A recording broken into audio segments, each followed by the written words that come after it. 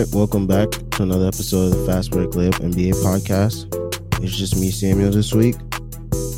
Before we get started, make sure you check out the fastbreaklayup.com. I've been putting out consistent content as of recently, so I'd appreciate it if everyone just took their time out to check that out. Make sure y'all subscribe and make sure y'all leave a 5-star rating. It helps us a lot over here. And let's get into some of the main headlines this week. And I'll be just giving my quick thoughts on certain topics that have been going on this week in the NBA. So, first thing that happened this week in the NBA that caught my interest was the Heat versus Bucks game. A lot of people had that game circled because the Heat are one of the top contenders in the Eastern Conference right now, and a lot of people were wondering if they were going to be a formidable opponent for Giannis, considering the amount of length and a lot of defenders that they have, like Iguodala, Bam, Jay Crowder, and they actually proved to be a formidable opponent for them. I mean, they beat them, and they had Giannis looking bad out there. I mean, I sort of saw it coming, but at the same time, I was I was kind of hoping for Giannis to rise to the occasion, because everybody's been trying to downplay his MVP chances as of recently with the stretch that LeBron's been having. And also the fact that they were on pace for 70 wins. Now it's looking that it's most likely not going to be that way. But yeah, a lot of people wondering now if the Heat have revealed some sort of formula for beating the Bucks in the playoffs, and specifically containing Giannis. I mean, we have yet to see, because we don't know what other gear that Giannis will take it into once playoffs start. But yeah, I thought that was just very telling. And I mean, this week overall has been very telling for the Bucks and a lot of those people that don't want Giannis to win MVP. He's been making it very easy for them to make their case that he's not. But it's only been for this week. Next story we got is Knicks beat the Rockets. And RJ Barrett had sort of a clutch game winner, but of course that wasn't the main story of this game with the Knicks here. We had some Spike Lee drama, Spike Lee versus James Dolan. Apparently, Spike Lee was trying to go through his regular entrance of the employee entrance, and security told him that basically he's not allowed to use that entrance anymore. And he was eventually let into the game, and he was able to catch the second half of the game. And he spoke with James Dolan at halftime. But after the game, the Knicks had released a press release, as they always do these days. And they basically were like, oh, it was just a disagreement, and that Spike and James Dolan came to an agreement that he will no longer use that entrance.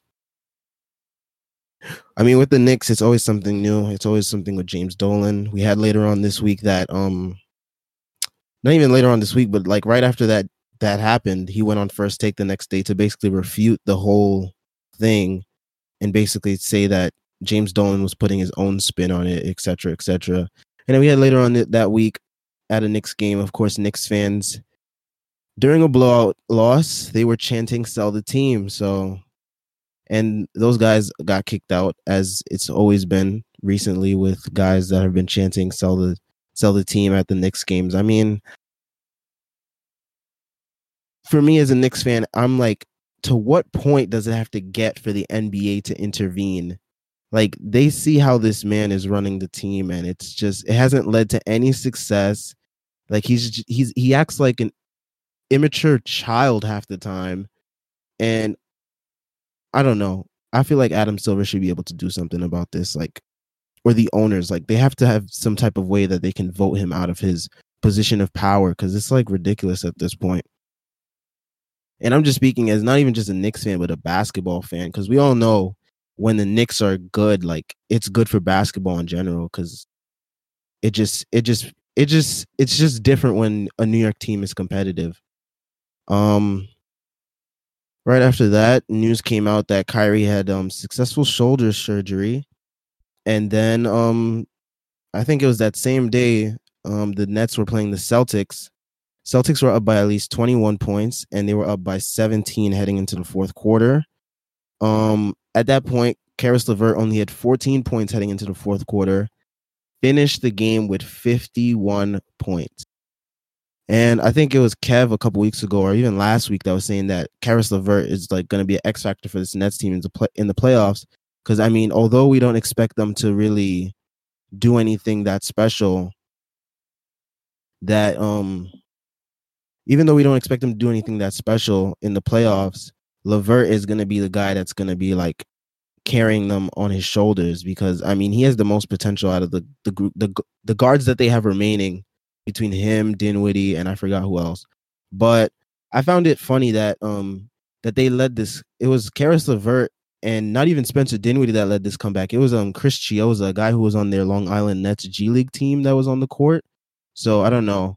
But another key, like one key factor to them coming back, the Nets against the Celtics, was that Tatum was not in this game. He was out with the flu, I believe. Hayward left the game with injury. Smart fouled out in overtime. Jaylen Brown also got hurt with a hamstring injury. And Kemba was on a minutes restriction, and I don't even think he saw the floor in overtime. So that within itself just shows you what had to happen for this to basically go through. But next key game this week was actually Luka versus Zion.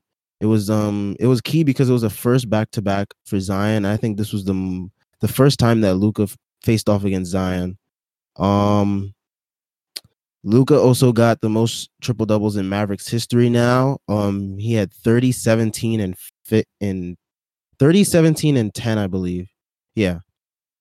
And him and Porzingis actually had a good game playing together, so that was something that was key, because a lot of the times when Porzingis played well, it was because Doncic wasn't in the lineup, and Doncic has been able to play well with Porzingis in the lineup, but when they're in the lineup together, Porzingis is the one that usually struggles out of the two. So it was interesting to see them actually figure it out. But if they continue to figure it out, I feel like they can play upset in the first round depending on the matchup that they face. Because right now they're the 7th seed, and right now the Clippers are the 2 seed. But earlier this week, the Nuggets were the 2 seed. And I think if the Nuggets are the 2 seed, a lot of people would think that the Mavericks have what it takes to beat the Nuggets, just based on the fact of like the Nuggets aren't really a proven team in the playoffs.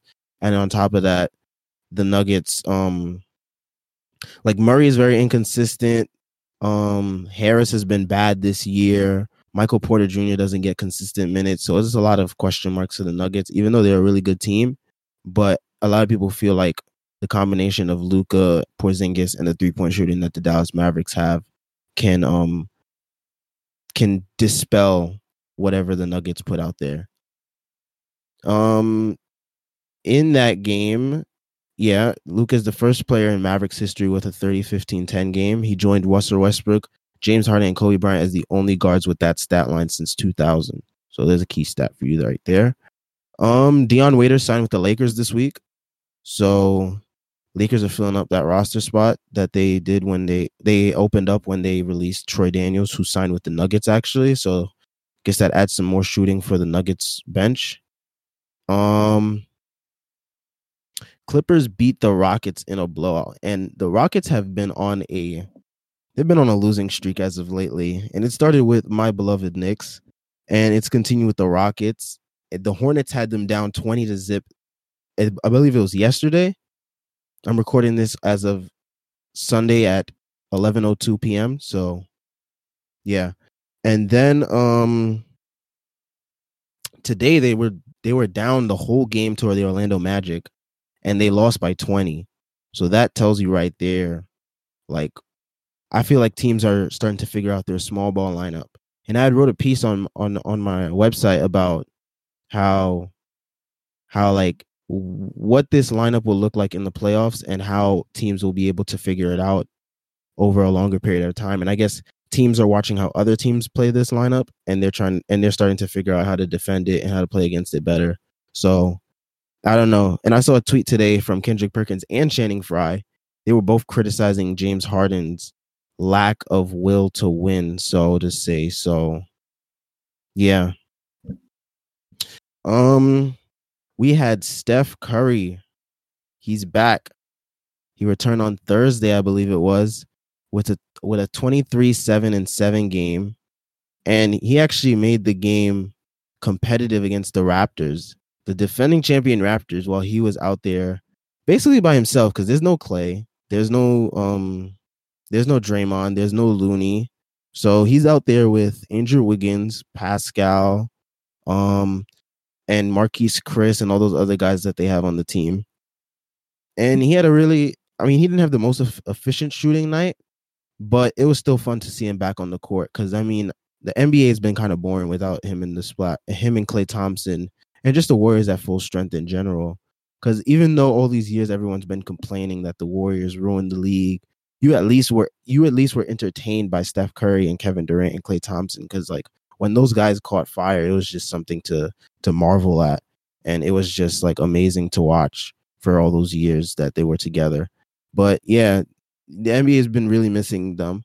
And I saw these numbers the other day. That game that Steph Curry came back, actually had more viewers than the Clippers Rockets game earlier that day, the Zion versus Luka game, and the Lakers game that happened on that Tuesday that Tuesday prior. So that just shows you the whole ratings issue that the NBA has been having this year has been mainly due to its stars being out, like Steph, Clay, KD, Kyrie. So I feel like when those guys come back next year, there'll be the whole rating situation will be not that big of a deal because that's been like the main issue this whole season. So next thing we got is Jusuf Nurkic. He is coming back March 15th against the Rockets. So Rockets might have to tally that another L up in that column right there because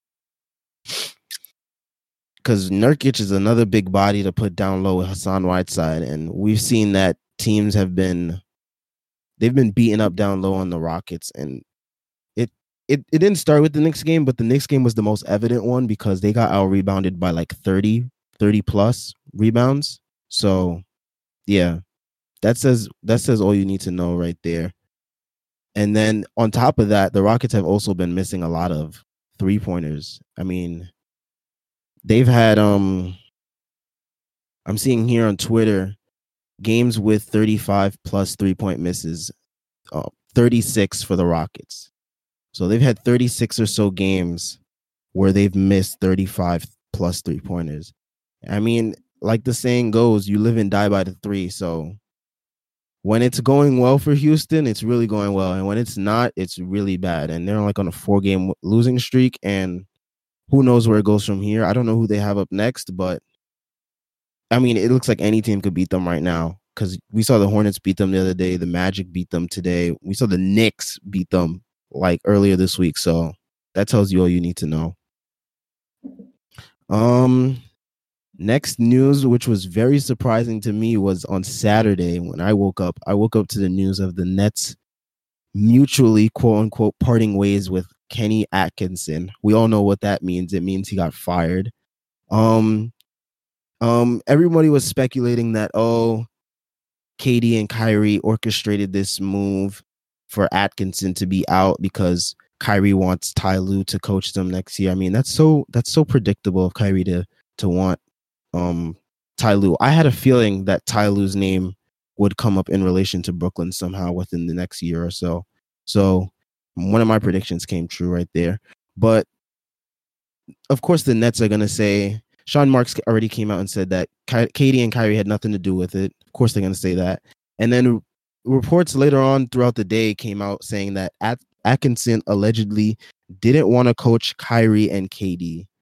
I mean, first, I find that kind of hard to believe, but also at the same time, Kenny Atkinson is a developmental coach, so he works better with, I guess, younger rebuilding teams and not with a contending team or a team that's looking to contend. But at the same time, wouldn't you want to give him a chance to see what he could do with the roster at that point? Because he hasn't had a healthy roster all year. He's had this team consistently in that 7-8 spot, so they've been consistently like a low-tier playoff team, but they've been able to keep that spot so far. So that already says within itself. And I mean, we saw what he did with the team last year. I mean, he's partially responsible along with Sean Marks for the culture that they have down there in Brooklyn. So, yeah. Um yeah, they also said players wanted Atkinson out. I mean, I don't know. I doubt it's the guys from last year like LeVert, Dinwiddie, Harris, Jarrett Allen. Like he's the reason why some of those guys are the way they are right now, especially Dinwiddie. Dinwiddie was one of those guards that was like I remember seeing him like put up crazy numbers in the G League. And then I was wondering like would that ever translate to the NBA, but when he got with Kenny Atkinson in the Nets, they gave him an opportunity to show what he got. So, yeah, I mean, I don't think it was those guys, but I heard something about DeAndre Jordan being upset that he wasn't starting this year. I mean, he should be happy they even gave him the $40 million that they gave him because he's not worth it in my eyes to me. Like, he's washed up at this point, and he's just basically a bench lob threat. Like, that's all he is. Nothing more, nothing less. So he should just count his blessings for that $40 million he got because that's probably the last big contract he's going to get. But that's my whole spiel on DeAndre Jordan. But it's funny too because today they played against the Bulls, and the first thing the interim head coach Jacques Vaughn did was start DeAndre Jordan over Jarrett Allen. So I mean, that just shows you already like those boys, KD and Kyrie, pulling the strings for their boy DeAndre Jordan. So my thoughts also on this situation is I think the Knicks should hire him. He originally used to work for the Knicks actually back in the day during the Linsanity days, like from 08 to 12. And he was with the team during that time. And I feel like he would work really well with the type of roster that we have. Because the type of roster the Knicks have right now is like a lot of young players that just need the opportunity to play and develop in the right system. And I feel like after seeing what he did with those guys in Brooklyn, I feel like he would do some justice with like RJ Barrett, Frank Ntilikina, Mitch Robinson, maybe Trier, maybe Dennis Smith, hopefully Kevin Knox. So hopefully we can see some of that Jason Tatum type potential that Kevin Knox had or allegedly had. But yeah, I would really like to see the Knicks hire Kenny Atkinson because I feel like he would be able to really turn that situation around. I mean, he wouldn't be able to fix the situation completely because we know it starts at the top with James Dolan, but this would be a Band-Aid over the wound that James Dolan has opened up on the Knicks. Also from Saturday, some news that came out was the NBA is considering playing games with no fans in the arena due to coronavirus and may also consider keeping locker room access only for players and team personnel. LeBron heard this news actually after I believe it was the Friday night game against the Bucks. And he was saying that he won't play unless there's fans there because that's who he plays for. And I totally understand where he's coming from with that because it's like you're going to be playing in an empty gym. Like it's going to be basically like a pickup game. It's not going to have the same feeling, the same meaning, although it has regular season implications and implications for the playoffs and etc. But it just won't feel the same having nobody in the stands. And could you imagine trying to watch a game with no one in the stands? I mean, it would be like extremely boring and it just wouldn't feel right at all. So I totally understand where he's coming from with that. And I feel like probably a whole bunch of other players would share that sentiment too. Because I mean, we're seeing how I haven't seen actual clips of like how the games are being played overseas in those like Italian soccer leagues and stuff like that. Because I've seen the pictures of their empty arenas where the players are playing and practicing, and it just doesn't look right. Like I can't imagine that happening with the NBA. So hopefully it doesn't get too serious to that point where games are being played with no fans, because I feel like fans add that extra element to the games that make it more exciting and make it more meaningful that it's being played. Going back to Friday, Lakers versus Bucks. This was a key game because unfortunately it had MVP implications, which I did not think we would be talking about at this point. I mean, when you look at the season Giannis and the Bucks have been having, I feel like it's been like he's been the runaway MVP choice. I mean, we haven't talked about MVP a lot on the pod recently because we felt like the MVP has basically been locked up by Giannis. I mean, like when you look at when you look at like what he's been doing it consistently for the whole year, and like the way the Bucks have been like have been beating up on teams and stuff like that. It just didn't make sense to even entertain the discussion. Early on, the discussion was way more wide open because you had Luka. Luka since then has dealt with injuries and hasn't been consistently in the lineup for Dallas. We've had James Harden, who's went through shooting slumps, and Russell Westbrook had to pick him up and the team up at that point.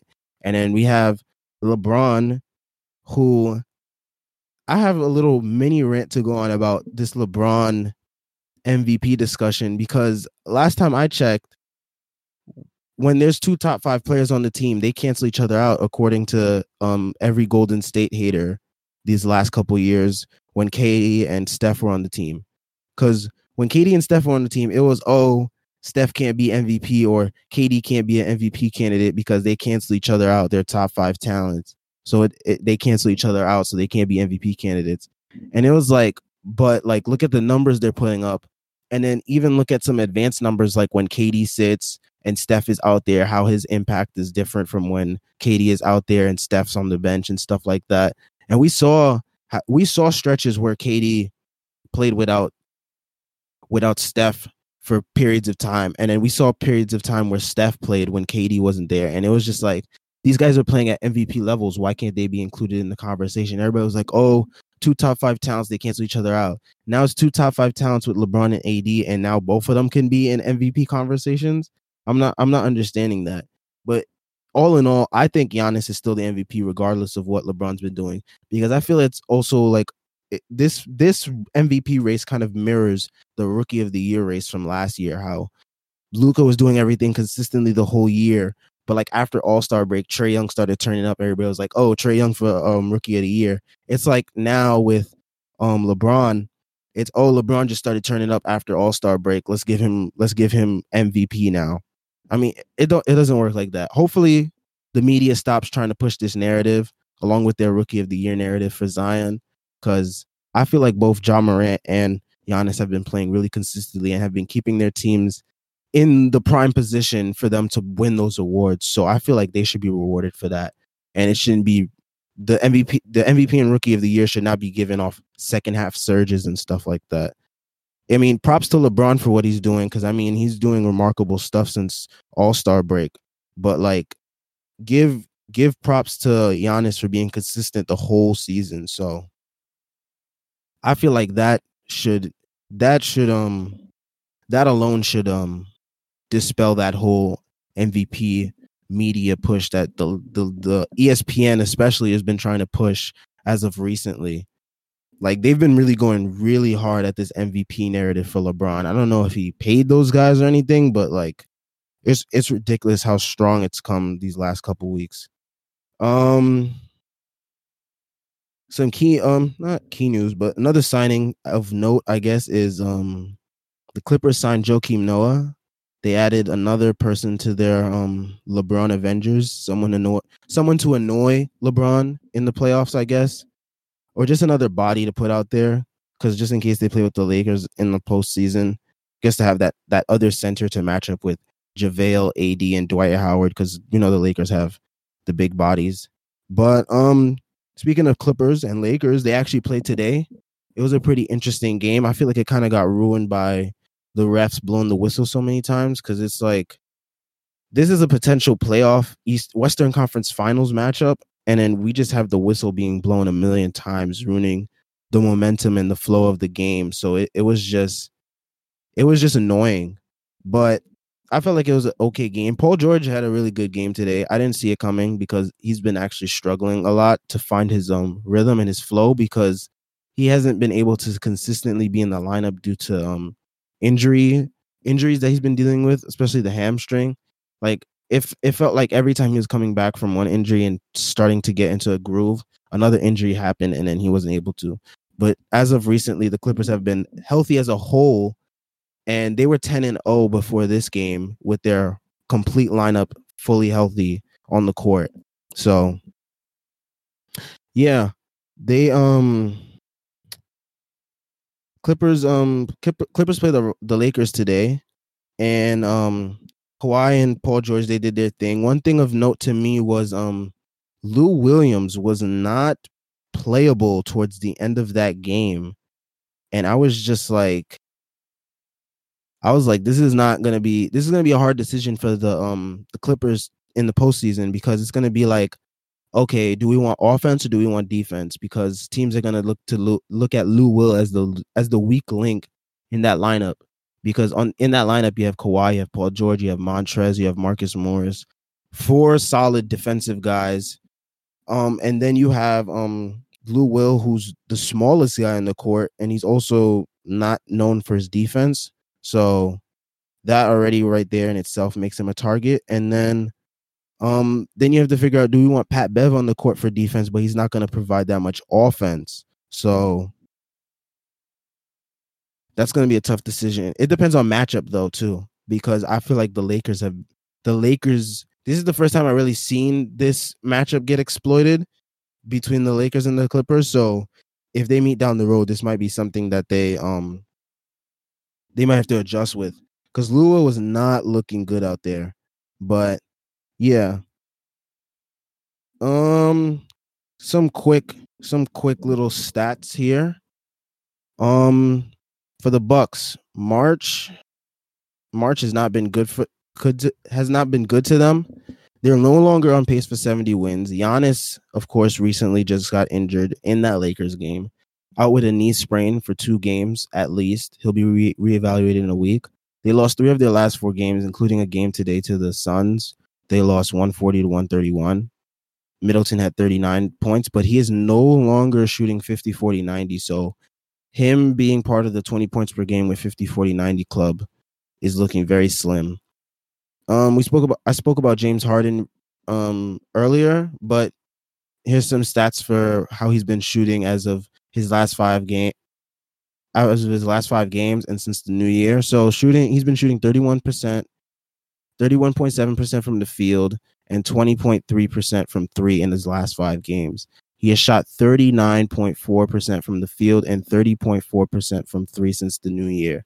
And of course, as I mentioned earlier, the Rockets are now on a 4-game losing streak. So, and here are the tweets that I saw earlier from Channing Frye and Kendrick Perkins. So Kendrick Perkins said earlier, "I'm starting to question if James Harden got the hunger for winning. It's inexcusable how he's been playing lately, as if he don't care about winning." And Channing Frye said, "I'm glad I'm not the only one that sees it. There is literally no passion for winning or making winning plays." I mean, I've been called a hater for saying some of the exact same stuff that these guys are saying, but hey, I'll let the pros say it, so they can say it for me. Last week we spoke about awards. I felt like Dennis Schroeder had locked up 6th man of the year at this point. He's been averaging 19 plus points per game and 4 plus assists per game. And the last 2 people to do it since 1983 have won 6th man of the year. Those 2 people are Lou Williams in 2017-2018 and 2018-2019. So Dennis Schroeder looks like he's on track to win 6th man of the year this year. Although Lou Will and Montrez will put up a fight because they've been playing really well off the bench for the Clippers. They basically play starters minutes, which I don't know if... Dennis Schroeder plays starter minutes too, so... He also came up with a very clutch steal at the end of today's game against the Celtics. Right after that, Chris Paul played some clutch defense on Jason Tatum. So OKC, they actually snuck into that 5th seed spot today. So watch out for them in the playoffs. I would not want to meet them in the first round if I'm one of those 4, 5, 6 teams. So we'll see how that plays out for the rest of the season, but yeah. Spoke about LeBron. He's been killing it since All-Star break, averaging 38 and 10 on 55% field goal percentage. Beat the best team in the NBA, beat the unbeaten healthy Clippers, outdueled Giannis, outdueled Kawhi Leonard, game winner versus the Celtics, had a season high 40 points against the Pelicans, and he had his third 30-point triple-double after turning 35. So he's been killing it. But, I mean, this is all since All-Star break. And we kind of had the same thing with Trae Young, as I said earlier, with how he had a late season surge trying to get that Rookie of the Year. But, I mean, this award is not based off one half of the season. It's based off your whole body of work throughout the whole season. I feel like Giannis was just more consistent, but hey, that's just me.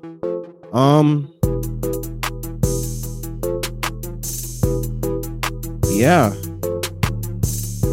So I guess that's it for today's episode. Thank you for listening. Make sure y'all leave that 5 stars, and hopefully the rest of the gang will be back here next week.